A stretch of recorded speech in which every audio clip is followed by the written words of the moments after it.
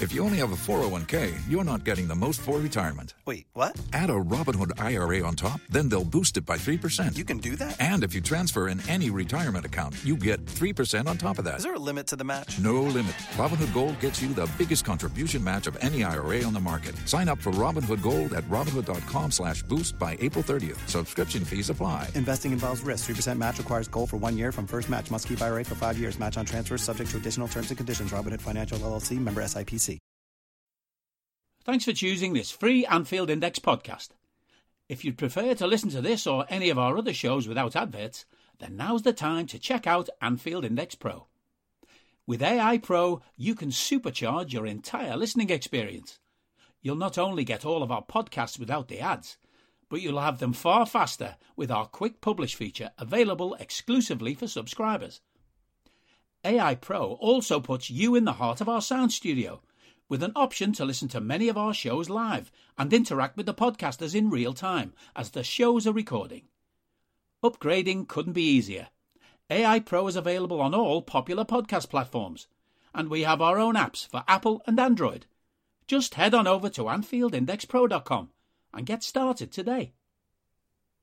Hello and welcome to AI Scouted on Anfield Index Pro. I'm Dave Hendrick, joined as always by Mr. Carl Matchett. How are you, sir?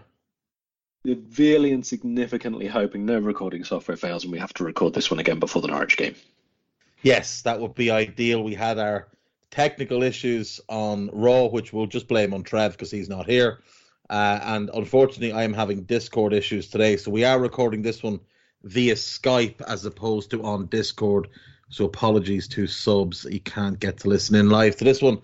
But hopefully it'll be a good one. Liverpool play Norwich on Saturday at 3 p.m. in the Premier League. Carl, this will be the third time we've played Norwich this season.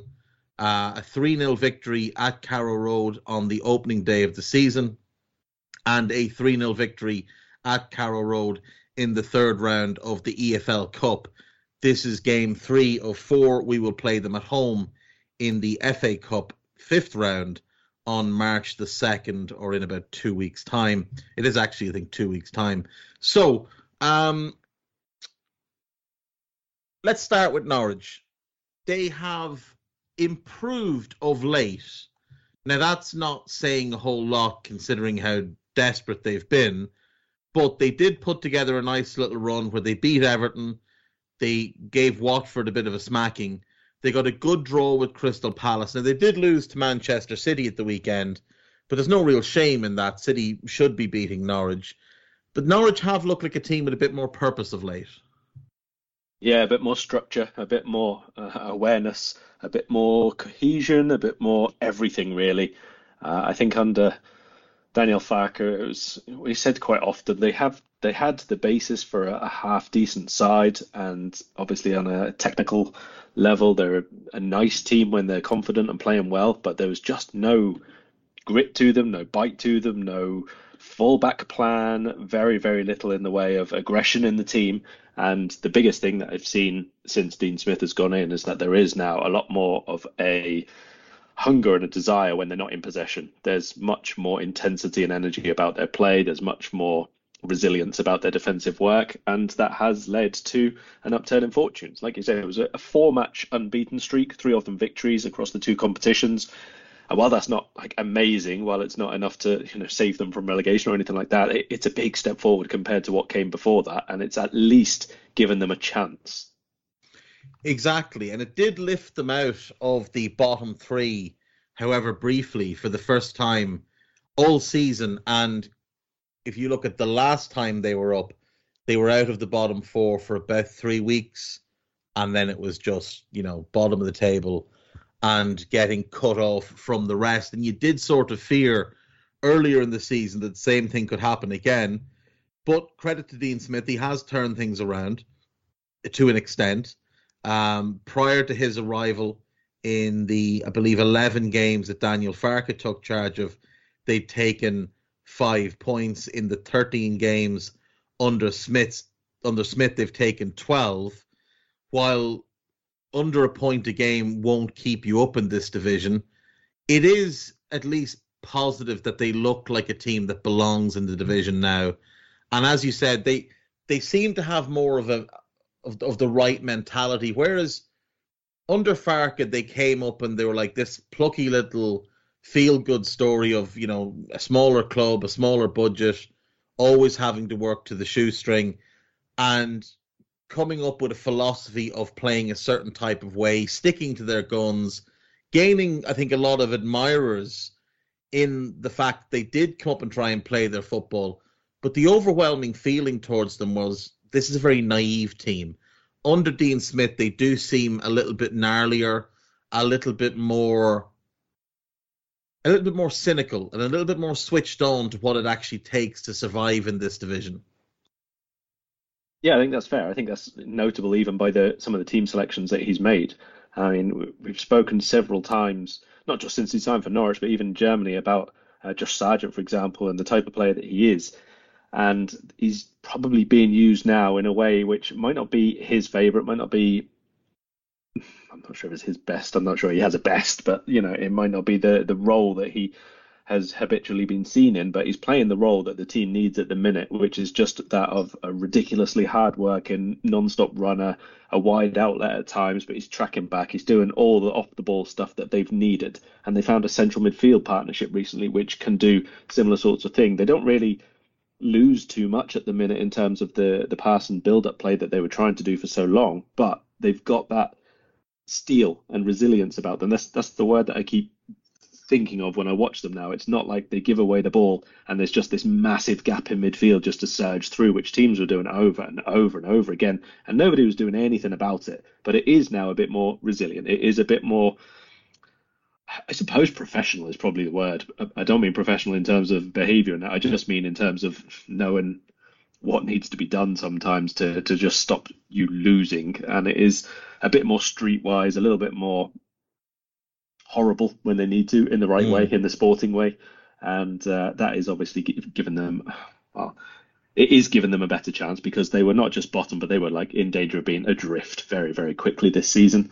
So it is a really good turnaround that they've managed, but you can't do that all the way through the rest of the season. It was clear that at some point they're going to have a rebound down again, and they'll probably go on a few matches where they don't pick up the points that they want to and that they need to. And it is important, if they want to stay up, that then they are able to recover from that quickly. It's just not got to be about the new manager bounce only, but be able to do it a little bit more consistently later on in the season as well. Yeah, and I think they have to start really targeting the games that they can win and really putting a big emphasis on those. Like games like City and Liverpool, there's a lot of things to laugh at Roy Hodgson about, but one thing he's always been good at is targeting games. And going into a game against a City or a Liverpool, there was never an expectation to win the game. You would hope for a draw, but at the very worst, you just wouldn't get hammered.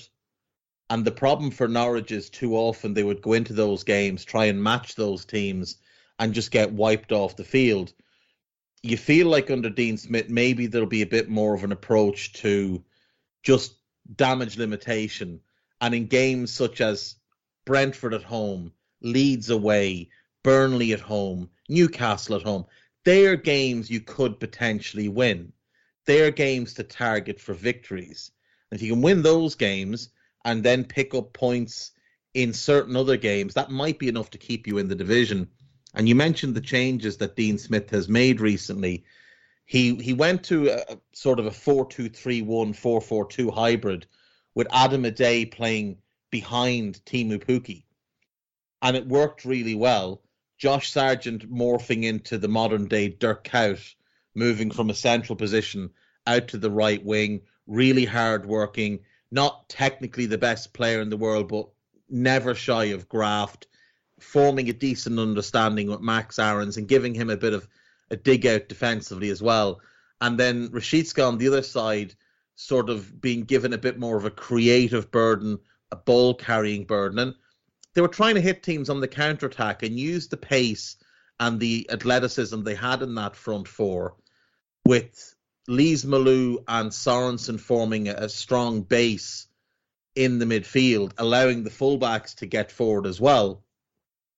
And you did sort of feel like there was a nice balance to the team. And when they played Watford, they were very, very good. And I thought everything worked well. Same thing against Everton. I mean, they could have scored 4 or 5 against Everton. They were really good that day. Now, unfortunately for them, Days picked up an injury, and that's sort of scuppered that plan. Now, he is due back. They're hopeful to have him on the bench this weekend. Sorensen has also picked up an injury, but Matthias Norman is back, and he was very good for them in the first half of the season, relatively speaking to how the rest were performing. So maybe he can slot into that role. I do feel like Billy Gilmour sort of confuses the mix a little bit, because Smith seems to want to play him, but I do kind of feel like he's not the player to be playing when you're trying to stay in the division. I understand that, and I think it is definitely about finding the right role for him. I mean, you mentioned Ida there. I wonder whether if he is unable to, that's the role that Gilmour can fill in for them, at least for a couple of games. That way you do get him in the team and you do get his on-the-ball ability. It's not in his ideal role again, but it might be the only place that he can get into the side at the minute, because they really do need those 2 ball winners there in the central midfield zone. I think Lee Malou and Sorensen have really stepped up over the last few games, and even Kenny McLean as well. I think played quite a big role in a couple of those matches where his, let's say, industry, I think I'll term it as, it can be a bit aggressive, and it can be a bit just about on the line of what's okay and what's not. But he has that mix of like quality and just midfield aggression, really, where he can actually dominate a game in short spells and help the team get back on the front foot, basically. And they really need that. He's a decent player, Kenny McLean. And I think that 2 of those 3 really are who they want in place more often than not. Sorensen's a bit of a special case in that he keeps getting changed around positions and filling in wherever he has to. He's played fullback both sides and centre-back this season as well. But as I've said before, in lots of other situations, it really is important that they can develop a few partnerships who can play regularly from now through to the end of the season, wherever possible. And like you say, with Gilmour particularly, it's not ideal, but Norwich have to kind of be a little bit selfish at this point. It's not like they're 14th and they promise to play him, a certain amount of games or something like that. They're either going to go down or they're not, and they have to make decisions based on what they think are going to help them survive this season. And then if he plays a part in that, and if they can do a deal with Chelsea maybe to bring him back again next year and play an increased role in that, maybe that works out for everybody. But I think probably from a Norwich perspective, it is about doing what's right for them. Without question, the focus has to be on the future and well-being of Norwich City Football Club. As talented as Billy Gilmour is, and how good a player he might become, he will become that player for Chelsea in the long run, not for Norwich. So their focus has to be on what's best for them. And they've started to develop some partnerships. Like I said earlier, I thought the Aaron Sargent partnership was beginning to develop. Then Sargent picked up a bit of a knock. Placheta came in there. It wasn't quite as good. On the left side, Brandon Williams has established himself as the starting left back, and him and Rashica have started to really play well in tandem. Giannoulis hasn't really had a look in of late because of the form that Williams has been showing. I thought he, in particular, was excellent against Everton and dealt very well with everything that they threw at him. So that's something that they can be confident on. In the midfield, like you said, there's some decent options there. Lees Malou and McLean played against Palace. Sorensen had been in there. Norman is an option there. So they've got 4 that I would say should be ahead of Gilmour. But behind them, I do just have concerns. Like, Grant Hanley's really good in the air. I think he leads the Premier League in aerial win percentage. But when it comes to turning around, moving. Turning around. My good God, that boy is slow. Like, he can't move. He can't run. Anything in behind them, it's game over. Because Ben Gibson is a decent defender, but he's not one blessed with pace. And because Aaron's plays so advanced and so high up, anything into that space, Grant Hanley's in big, big trouble. Now, unfortunately for Norwich, they don't have much choice at the moment because Ozan Kabak is injured. Or he's ill, and Andrew Omabamadali, who had been playing pretty well this season, he's out with an injury. Now, Kabak might well fall into the same category as Gilmour, where he's not their player. if they go down, they're obviously not going to keep him. So do they really want to give him games that may not make a difference anyway? But like Grant Hanley, for me, if the game is in front of him, he's absolutely fine. He'll head it and kick it with the best of them.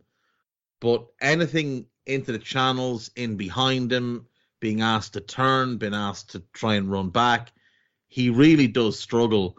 And in the Premier League, where you've got so many quick, mobile attackers, he really is a bit of a liability for them. Good job they haven't got to play against any of that kind of forward this weekend, hey? Yeah. I can imagine when Luis Diaz sees him, he'll turn around and ask Thiago or Fabinho, what is this mountain and why is it here? Why it no move? Because he can't move. He can't move at all. And, you know, when you don't have a goalkeeper who plays advanced, like Tim Krul is decent with his feet, but he doesn't play in a high starting position. And Angus Gunn is very much that more old style, 6-yard box type of goalkeeper, like a De Gea type. He's a Shea Given. Yeah, that's exactly it. Like glued to the line. Like, you can't really afford in this day and age to be playing with defenders, central defenders like you have, unless you're playing a Burnley type of flat back four and don't you fullbacks dare cross the halfway line. Norwich have sort of found themselves trapped in between really attack-minded fullbacks and then these deep block centre-backs. Yeah, I mean, I've wondered whether playing Sorensen at centre-back more regularly might be the best way for them, just because he does have a bit more mobility for his game, obviously. But, with him out injured and he's had quite a few spells out, and like I said, he's been needed in other areas as well. It's obviously not feasible at the moment. And maybe you can also argue that having that really, really deep block at the minute is the best way for them to operate in these tougher of games at the very least. Maybe not once it comes up to the run of games against the teams around them at the bottom all the time, but against City and against Liverpool and against a few of the others, probably they know they're going to be camped on their own edge of the box for quite a while, and their best route to stifling those teams is to just make sure there's no space to play the balls in behind. And if that's the case, then everything is in front of Hanley and Gibson. Now, that's fine while it's 0-0. The problem comes obviously after that. And if you do have to start chasing the game, chasing the points, need a goal later on, that sort of thing, because counter-attacking against him is less than ideal, I think is how I'll term it. It's found money. If you're counter-attacking against a team with Grant Hanley, you are scoring a goal. Now, maybe Norwich's approach will be, we'll defend, and if we go 1-0 down, we'll just defend some more, and we won't open up, we won't chase the game, we'll take that 1-0 defeat, and we'll head on home, knowing that it hasn't done massive damage to our goal difference, because we'd rather lose 1-0 and get out of there than lose 4-1 because we went chasing a game. Do you think it's relevant now for the league this season as it is, given their goal difference is like horrendously worse than everybody else's? They're on minus 36, closest to them is minus fair, 20. To be honest, that is fair. I think at this stage it's worth them at least going for the 1-1 to begin with. If you go 2 down, then all right, there's probably game over because you're not scoring twice. But at the very least, you have to go for the point. Yeah, to be fair, when you've got the worst defensive record in the league, and you couple that with the worst goal-scoring record in the league, which is quite an achievement to have both. Not bad, and not be bottom as well. Yeah, and not be bottom.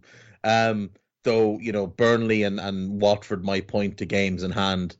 Roy Hodgson could point to the moon. It would make no difference. Watford are going down. And I do sort of feel like Norwich will go down with them because we're just this far into the season before they've realised this is how we should play in the Premier League. If they had started the season playing this way, going out, being a bit gnarlier, being a bit tighter at the back, not trying to impose themselves on games, trying to play to the strength of the players they have rather than the ideas of the manager, they'd probably be better off and they probably wouldn't be in this mess. Because I do think there's a lot of talent there. Like I do think Stuart Webber did a very, very good job in the summer with the players he recruited, with how he spent the Emi Buendia money. Obviously, they should have sold Todd Cantwell in the summer and reinvested that money as well, because keeping him around proved to be a massive net negative. But at this point, yeah, maybe they are better off just to say, we either go down fighting, we go down all guns blazing, or we go down in a whimper. Like, one way or another, we're almost certainly in the Championship next season. But the only thing for Norwich is, you look at the squad, and Max Aarons may push to leave this summer. Gilmour, if they go down, they might be able to keep Gilmour in the Championship for a season on loan. Matthias Norman's on loan as well, but they might be able to keep him even in the Championship. I think Rashishka will stay in the Championship. Brandon Williams, again, if they go down, they might be able to keep him. Other than Aarons and, Kabak, who's only played, I think, 9 games this season anyway, they might be all right. Like, they'll have most of the same team to go down, which should put them in really good stead to come back up. I mean, I think that's absolutely right. I think they're probably in a better position this time in terms of keeping players than they are last time, because they're 3 really, really standout players. Last time they were in the Premier League have now all left. Obviously in... left back's name has completely gone out of my head. Jamal Lewis. And Cantwell and Buendia. Timo Pukki, obviously the aberration here, in that he just wants to hang out in Norwich and enjoy the adulation and everything else, and fair play to him, because if they do go down, he'll probably get another 25 goals next season. But apart from that, there's not too many there. And by contrast, if they did manage to stay up, I would say that they wouldn't actually have to make too many alterations to the squad for next season, because even if they do lose Max Aarons, you could make a really, really strong case for them retaining Brandon Williams, either permanently or on loan, shift him across to the opposite side, and maybe even bring back Lewis on loan, because he's not in the Newcastle squad even. You'd probably get Lewis very, very cheap as well. Yeah. And I mean, look, the Giannoulis isn't a bad player. They have him. Like you said, you can shift Williams across because he is naturally right-footed. Oma Bamadeli can play right back as well. So if you've got games where you want to be a bit tighter at the back, you can stick him there and he'll be fine. Sorensen, as you mentioned, he can slot to right back if needed. So they would have options. And Sam Byram is still there. He's at a desperate time with injuries, but he can do a job in the Championship. So yeah, I mean, they could sell Aarons and reinvest that money elsewhere and just get by with what they already own, which would be a solid situation for them. I think Aarons will have suitors. I think the likes of Crystal Palace will be in for him. I think Brighton, if they move on, if Lamptey gets a big move, I think they'd have a big interest in Max Aarons. I think there'll be a couple of clubs that will want Aarons because he has shown that he can be a very, very good attacking right back. And the only thing they might absolutely need, and it's something I've said last summer and in the January window I thought they absolutely needed, was another goal scorer. Somebody who could come in and get them, 5 to 7 goals across the back half of the season, whether that's, in a starting role or off the bench. Maybe like if they could have got Balogun on loan from Arsenal, he might have been the type of player that could do that. Eddie Nketiah in the summer could be the type of player who could do that for them. But somebody who's a bit more of a poacher than Pukki, who, as we've seen in the past, brilliant in the Championship. He's one of those, like Matthias Vidra at Burnley, finds the Championship very, very easy. The last 2 seasons he was there, 29 goals and 43, 26 and 41. Comes up to the Premier League, finds it maybe just a little bit above his ability level. 11 and 36 last time, 6 and 22 so far this time. He'll get you 10 goals across the season, probably 4 or 5 of them will be penalties. But it does just seem like he's kind of stuck in too good for the Championship, not good enough. Dwight Gale was another one like this. Robert Earnshaw of the modern age. Robert Earnshaw was perfect. Marcus Stewart, if we go back a bit further, too good for the Championship, not quite good enough for the Premier League. Or well, it was Division 1 at the time, but he wasn't quite good enough for the Premier League.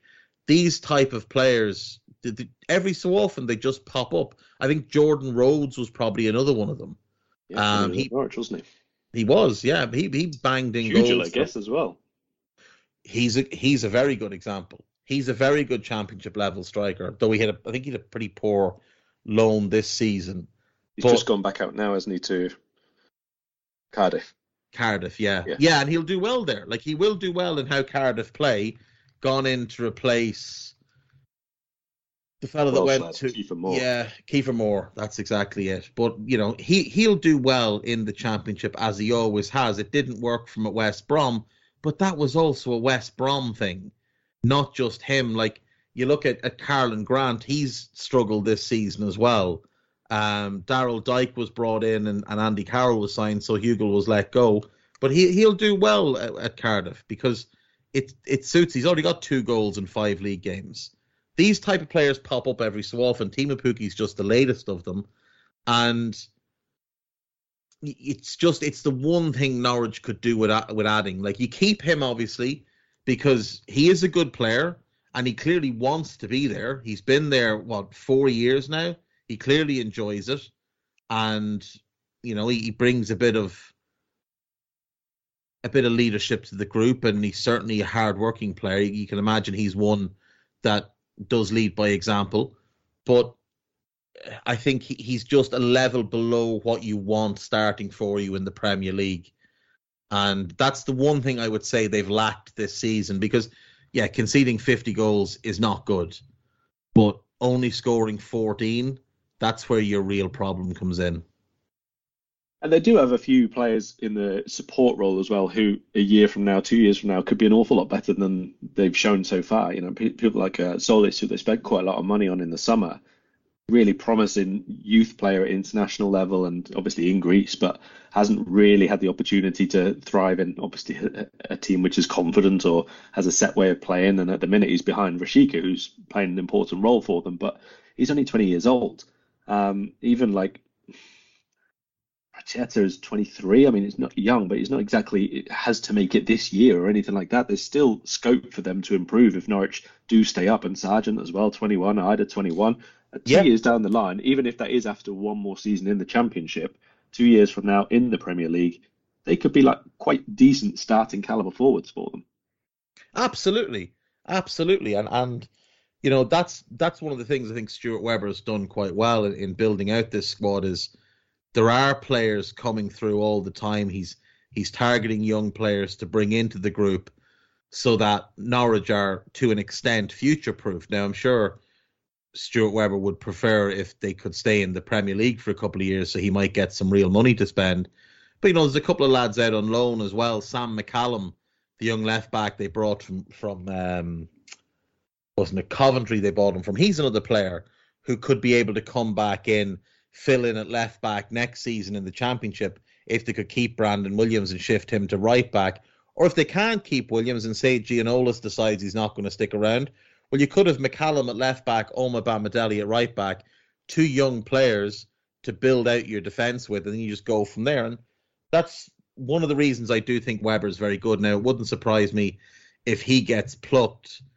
Brighton are going to be holding interviews to replace their director of football, Dan Ashworth. And I would imagine Stuart Webber will be high on their list because he's someone that can work within financial restrictions, is very data orientated, as is the case at Brighton, and has done, to his credit, a very good job at Norwich in building a team that, it's come up twice. It's more on the managers than him that it's gone back, it hasn't gone back down twice yet, but it looks like it might. So, Brighton and Norwich, rather, they're in a good enough position. Like, you don't look at them, like, say, for example, Burnley. I look at Burnley and think if they go down, they're screwed because Dyche will walk, McNeil will go, Pope will go, Tarkowski's going anyway on a free. The owners won't invest any money, and there's nothing else really there that you could hang your hat on. I don't know that Max Cornet and Weghorst fancy a season in the Championship either, so maybe they both have to go on loan, in which case Burnley aren't coming back up.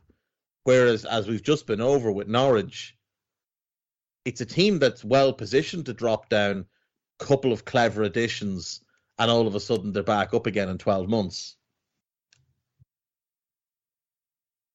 Yeah, I think that's pretty much spot on. I mean, we don't know how long Stuart Webber's going to go there, and he has obviously said that he has ambitions to go to a bigger club, to work in Champions League clubs, to go overseas as well. So maybe he's only got a couple of years left there himself. But the thing is that, like we say, he's building the team not just for now, but for the coming 3-4 years as well. For the team to be improving, for still there to be income streams from reselling players on afterwards. You know, you only need one of them, like Solis, for example, to really catch fire, have 2 good seasons, something like that, and he could all of a sudden be a 35 million pound player, and that sets them up again for the next cycle. Obviously, then the onus is on them to find someone just as good to replace him.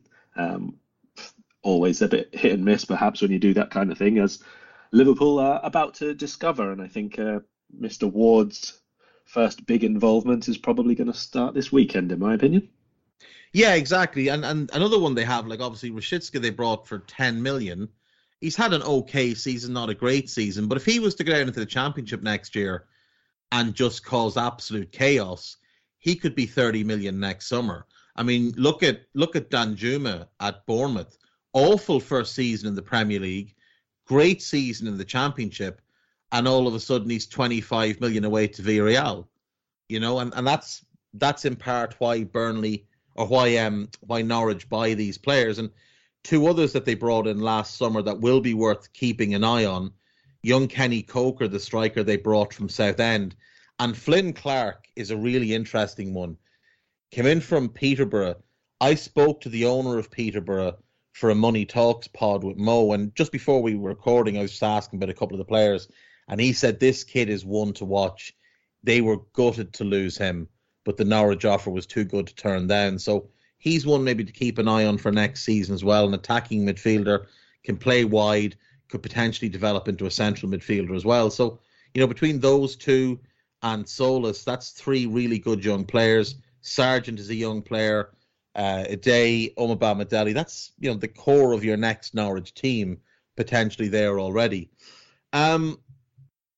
Let's finish on Norwich then before we move on to the Reds. What are you expecting from them in terms of a lineup this weekend? So injury-wise, Tim Krul is still out. Sorensen is out. Ade they hope to have back. Rupp they hope to have back. Kabak they're hoping to have back. Omobamidele is out for a while. If we look at the team that played City, they had Angus Gunn in goal, Aarons, Hanley, Gibson and Williams across the back, Gilmore, Lees-Malou and McLean in midfield, Sargent, Pukki and Rashika as a front 3. Are we expecting something similar? Do you see many changes there? No, I mean 4-4-2 pretty much line up off the ball, especially. If Ida's fit, I expect him to come back in alongside Pukki and be that one who drops in. But yeah, it's pretty much going to be that really, really solid, hard working line of 4 that they've got there in midfield: Rashika, McLean, Lees-Malou and Sargent on the right. I think as long as they have that, they can kind of fit other bits around it if they need to. We've spoken about, obviously, at centre-back, they've got limited options there now, so you expect Gibson and Hanley to partner up again. And Williams has won his place on merit. Simple as that, really. So I think that the only real potential changes is someone instead of Ida, maybe Gilmore or maybe Solis if they want a bit more counter-attack and outlet, something like that. But if he's fit, I think Ida plays. He was, I'm not going to lie, he was rubbish earlier on this season. He was pure rubbish. And then I saw him against, I can't remember. I'm going to have a quick look at their fixture list. It was one game he played in. He came off the bench and he just did a couple of turns and he just barged a couple of players out of the way. And I thought, wow, I've not seen him do that all season long. And then he turned around in the next game and he clattered one from about 25 yards against the post. And it was kind of like just a switch had gone off in him. And he was all of a sudden, Dean Smith's obviously taken him to one side and had a bit of a chat and raised his confidence levels and told him, look, you're going to get a run. Go and do what you're capable of. And suddenly he's able to. And he's holding players off. He's holding the ball up well. His first touch and little wall passes, really, really good. And he can belt the ball from anywhere. His shooting style as a centre forward is kind of like not on the same level. But I just mean how he gets out of his feet, how he sort of stands over the ball, quite imposing over it, and how he hammers it is a little bit like Stan Collymore back in the day. And he's like Collymore. He's more comfortable when he's able to drop off the front into the little pockets of space, get turned and get the game in front of him. Earlier in the season, he was playing an awful lot with his back to goal, and defenders were finding it really easy to just knock him off the ball. But now he's playing with a bit more separation, and he's added an aggressiveness. I think Dean Smith might have said, look, son, you're 6'3". Yeah. You're built like a tank. What are you getting bullied around by smaller centre-backs for? Go out and be aggressive. You're the forward. You will get the benefit of the doubt. I think the key here is that he is facing the goal more often now when he's taken possession. He's already facing the way that he needs to. He can move the ball out of his feet quite well, and he's passing forward. He hasn't got to control it, try and turn a man straight away. It's already in front of him as such. He's playing the right way now. And he's got runners in movement as well in Rashidska, Sargent and Pukki. That's helping him massively. Yeah, that is always the thing. When you're a forward, especially if you're not just a predator in and around 6-yard box, you have to have runners around you. You have to have people who are giving you an option to play the early pass. Even if you're not a creative number 10 or anything, you've got to get rid of the ball and then get yourself into decent areas as well. And for that, you need movement. And he is probably the single most improved player since Dean Smith has taken over. But that's just because of the level that he was playing at before. It was so lacking in confidence and really any direction. He's not a hold-up player. I'm not comparing any other aspect of his game to Collymore here other than his style of shooting. Collymore could pretty much do everything. I don't think either's hold-up players all that good at the moment, but as a link player, facing the way and playing off and making the run into space and finding room to take a shot, he's very, very good at that all of a sudden again. And it's much more like I was described him from his youth days at Norwich from a few of the people who watch him. Yeah, I mean, he kind of burst onto the scene, didn't he, with that hat-trick in the FA Youth Cup against Barnsley. And then when he got into the first team, he scored a hat-trick against, was it Preston, I think, in the FA Cup again. And from an Irish point of view, it's been a very barren spell for Ireland in terms of developing young players and having exciting players come through, especially forwards. So, of course, we see this kid's 19, he's banging in a hat-trick in the FA Cup, and we're like, oh, this is it. This is the guy. We're going to have a guy up front. And then, not to be too disrespectful, but he was shit for 2 years. He was shit for 2 years. And I was really hoping he'd go on loan this season, and he didn't. And then, like you said, he was really poor at the start of the year. But he's worked his way back in. Smith has definitely triggered something with him, and hopefully he can carry this form on the rest of the season. Because if he goes down into the Championship playing like he is now, he is having a big old season in the Championship next year. If he's confident and aggressive and he's just getting the ball out of his feet and letting it fly, he will score a lot of goals. Another striker, actually, we didn't mention, too good for the Championship, maybe not good enough for the Premier League, Mitrovic. Unbelievable last 2 years in the Championship. Dog shit in the Premier League last year. Anyway, let's move on to the Reds. We have just the one injury, and it is Diogo Jota with a twisted ankle. Now, we don't know how long he's going to be out. They're hoping to have him assessed today, and we should find out soon enough what the situation is. But he's the only one out. Everybody else appears to be fit and well. We come off the back of beating Inter Milan. That was our 7th win in a row, which is always nice to get a nice winning streak going, especially when it's across 4 competitions. That's always enjoyable. This obviously is a game we should win, Carl. It's an opportunity for us to keep the pressure on City, win this one, beat Leeds. The gap is 6. And then, you just keep churning away and keep going. And you hope that City start to slip up. And City have a difficult game this week playing Spurs. How difficult it will be probably depends on which version of Spurs turn up. But still, it's a more difficult game than we have. What do you think Klopp does with the team for this game, knowing that Leeds in the week, cup final next weekend? Is this a rotation game, or does he go with his strongest 11 and then rotate in the week? I think we might see a bit of in between the two now for this run of games. Obviously, for the cup final, it's mostly going to be our strongest team, but we already know, for example, that Kelleher's going to be in goal. So it's not necessarily just going to be the best 11 available. I think there will be an element of understanding and opportunity in the next few games. So I think there will be changes, but I don't think it'll be widespread. I mean, for example, I'm really interested about Luis Diaz. Obviously, he's had a really big impact, and there's a lot of excitement about him, and all the rest of it. But in terms of actually being in the Liverpool team, rather than an impact sub, we both suggested maybe 5 to 6 starts when he first joined between now and the end of the season. So I think that this is one of the games that we highlighted, and I think that I'd stick with it. I think he's going to come in for this game, and that's going to be start number 2 for him, which is not bad considering he's been pretty good as sub as well. And if we can ease him into it without really needing to rely on him as such, I think that points that Liverpool are really, really moving in the right direction in terms of strengthening not just the team, but the squad, keeping ourselves at the same level, what we've spoken about for years, being able to make a change or have an injury, make a sub halfway through the match and not having the actual level of the team go down at all. I think that this one, Konate, for example, these are 2 really, really big additions that we've made this season.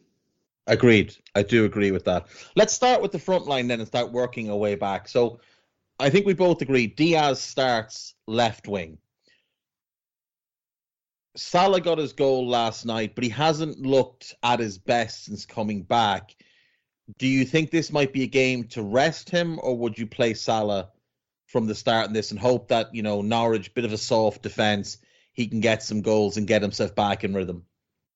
If Jota was fit, I was going to leave Salah out of this one and leave him sub for this one and have this as the get ready again game, because I think anyone really for Liverpool playing up front should play well and score and be confident against Norwich's defence, whereas against Leeds, for example, back in a bit of form, very tricky team from a tactical perspective, I think we'll need to be very, very good to beat them. So I would have said Salah on the bench for this and Jota to start on the right, but as Jota's unlikely to be fit as things stand, I would still start Salah again in this one. He's just going to have to plough through and score some more goals. Yeah, I agree. I mean, the other option, I suppose, would be to play Mane on the right. If you did want to leave Mo on the bench, you could move Sadio back across. Of course, Sadio could also play through the middle if Klopp wanted to do that, but I'm expecting that Bobby Firmino will start through the middle. I presume so. I would also be, fairly open to starting Mane through the middle, to be honest. Whichever one of them needs to start the game. There's the possibility that this is a comeback game for like Origi from fitness, that kind of thing. If it's going to be the case where he does get a start, then this is probably the one you're looking at. But overall, I would imagine it would be Firmino. Yeah, so if we go Salah, Firmino, Diaz up front, moving into midfield, the number 6 position obviously is Fabinho's, but Henderson came on there last night and played very well. Now, only one of them can play in the number 6 at any one time. I think we'll agree we want Fabinho there for the cup final. I would have said they play Fabinho here and Henderson against Leeds, just for, giving Fabinho the midweek rest. But this game seems more suited to Henderson as the 6, and the Leeds game seems more suited to Fabinho as the 6, given the way Leeds break forward and get numbers forward, and Henderson's struggles with tracking runners and things like that. So what way do you think Klopp will go? I think the same as you've just suggested. I think this one for Henderson to come in and start, it's probably a bit of a, I don't know, if he needs it, probably a bit of a confidence boost or whatever after playing well and then getting the nod. And then, it may be that Fabinho comes on as sub in this game for anyone and Henderson moves back out to the side. I've no real worries about Fabinho playing midweek and then at the weekend. That should be perfectly fine for him.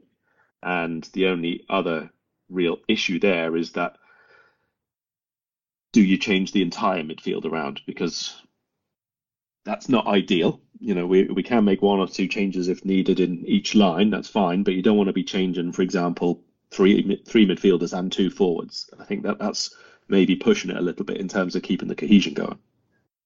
Agreed. I'd be inclined to start Keita over Thiago for this one and keep Harvey in the team, because I think Harvey didn't have a great game last night. I didn't think he was bad, but he had a bit of a quiet game. And I'd be inclined to keep him in the team just to keep his confidence up. So I'd be looking at maybe going Harvey, Henderson, Naby, and then in midweek go with Thiago, Fabinho plus maybe Naby, and then you make your decision for the cup final as to who the third midfielder is alongside Thiago and Fabinho. In line with that. So yeah, I think it's just worth giving Harvey another game, especially if Mo is going to be playing, because you want to try and build that partnership back up that they kind of established earlier in the season. Yeah, on that right hand side. Only thing I would add to the midfield line is that I hope we are seeing, assuming there's no issue and confidence is fine, all the rest of it, Curtis Jones back on the bench. Don't like the idea of him going from a regular starter to just not in the squad whatsoever. Yeah, it's a bit of an odd situation, that one. Maybe there's a little bit of a niggle that we don't know about. I don't know, but he was in this situation last year as well, where he was in the side loads and then he barely played from like January through to April. Yeah, he just disappeared out of the team for whatever reason. We'll look at the bench as well, but the question would be who comes off the bench to allow Curtis back in. But yeah, I mean, I'm the same. I do hope he does get some games. I mean, I wouldn't be against starting him this weekend. I wouldn't be against starting him against Leeds. I think he'd be perfectly fine in either game. But I would go with the Harvey, Henderson, Naby midfield given the choice. In defence, ideally this would be a game where I'd want to rest Trent and give him an afternoon off, but there isn't another option unless Joe Gomez comes in. Can I interest you in a bit of Joe Gomez at right back for this game? No, I'm fine, thank you. Oh, that's a shame. I would be keeping Ibu and Virgil together for this one, Carl. I want to see that partnership developed. I think after the midweek, there would not be too many people disagree with you there. I think if Gomez is to come in, it's probably at centre-back and it would be there, but 3 different centre-back partnerships in 3 games is a bit much, assuming that whoever plays next to Virgil against Leeds is the one who's going to be starting with him in the final. You would imagine you want to keep at least, one game beforehand the same. So are we now going to see Konate play 4 in a row, which I think would be the first time since he's joined us? Or are we going to see 2 games for him and then Matip come back in for 2 games? I feel like it'll be Matip coming back in for 2 games. I don't think Klopp is fully ready to hand the baton over to Konate. And to be fair, Matip has done nothing to warrant being dropped. He's had a good season. I don't think it's been the great, incredible, unbelievable season that some have made out. I think some of his dribbling has maybe masked some fairly shaky defensive performances. But he's been good this season and he hasn't warranted being dropped. He does have a good partnership with Virgil. But I think I'd be looking at Konate in this one, Matip for Leeds, Matip for Chelsea in the final. If it's Trent, Konate or Matip and Virgil, I think this is a game for Costas to get a run. Robbo has been playing really well. This is not dropping Robbo. This is merely giving Robbo a little bit of a breather to have him back for Leeds then and back for the final. As I remember it, Costas enjoyed playing against Norwich much earlier on in the season. First game of the season, in fact, wasn't it? And Cup, I think he played against them as well.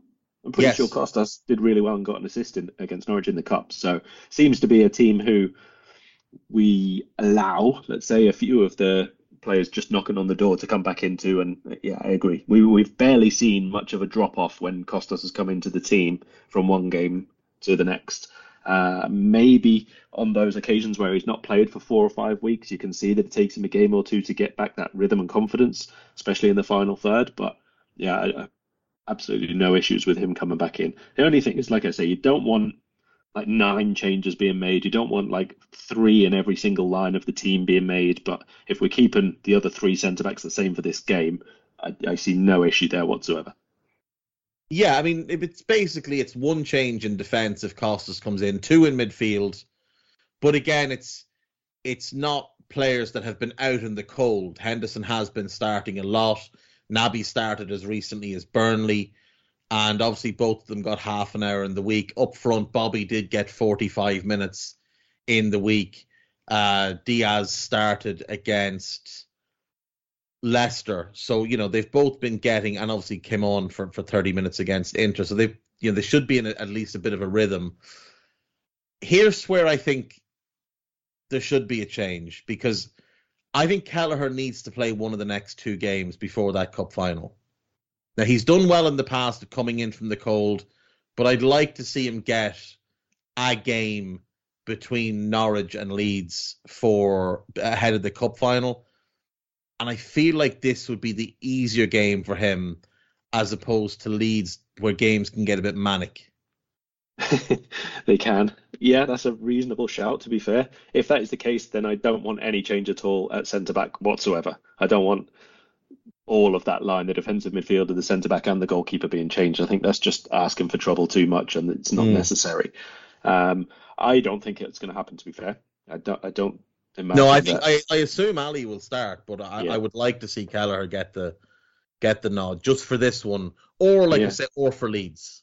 Yeah, I think that's a reasonable thing to suggest, but I don't think that we will see it. No, most likely not. Although, that said, thinking about it now, during the break, Alisson was obviously playing as well with Brazil and all that, so he has been, fairly non-stop. He didn't at least have that couple of weeks off that some of them did, so maybe there is a slight case for it. Yeah, that's the thing, because it's going to be busy from now till the end of the season, and I guess Kelleher will play in the FA Cup game against Norwich. I guess. I mean, I don't know for certain whether he will. He obviously played against Cardiff, and he does appear to be the cup goalkeeper.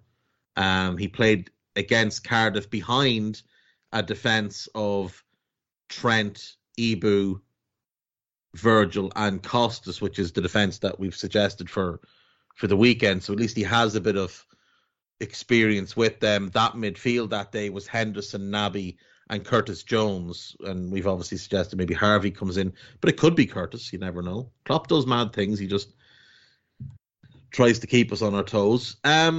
Liverpool are chasing a 5th successive Premier League win and an 8th in all competitions. It would be a nice way to set ourselves up for, what's going to be a big week with Leeds in that game in hand, and then obviously Chelsea in the cup final. What is your prediction for this game? I'm going to go for a 4-0 victory to Liverpool. Not too over the top, considering how many goals they have conceded this season. But I do think that the attacking options that we have, a couple of people coming into the team, that cup final looming large and people wanting the places, I do think we'll see a good performance back at Anfield. Everyone should be pretty confident. We are unbeaten there all season long. I don't think there's any reason to suspect we will fall short in this one. Yeah, we've got a nice little run coming up now where it's home to Norwich, home to Leeds, cup final, home to Norwich again. So other than that trip to Wembley, we are going to be based at Anfield. And then obviously when Inter comes up in the second leg, that's also a game at Anfield. So we should be very, very confident in these things. I'll go 3-0. Purely because we've beaten them 3-0 twice, and it'd be fun to get 4 3-0 wins over them across the course of the season. And all things considered, I think this is a game that we should win. We'll have to give them some respect because there's some decent players, but it shouldn't be too much hassle. We should win it comfortably enough. Anything you want to plug before we go?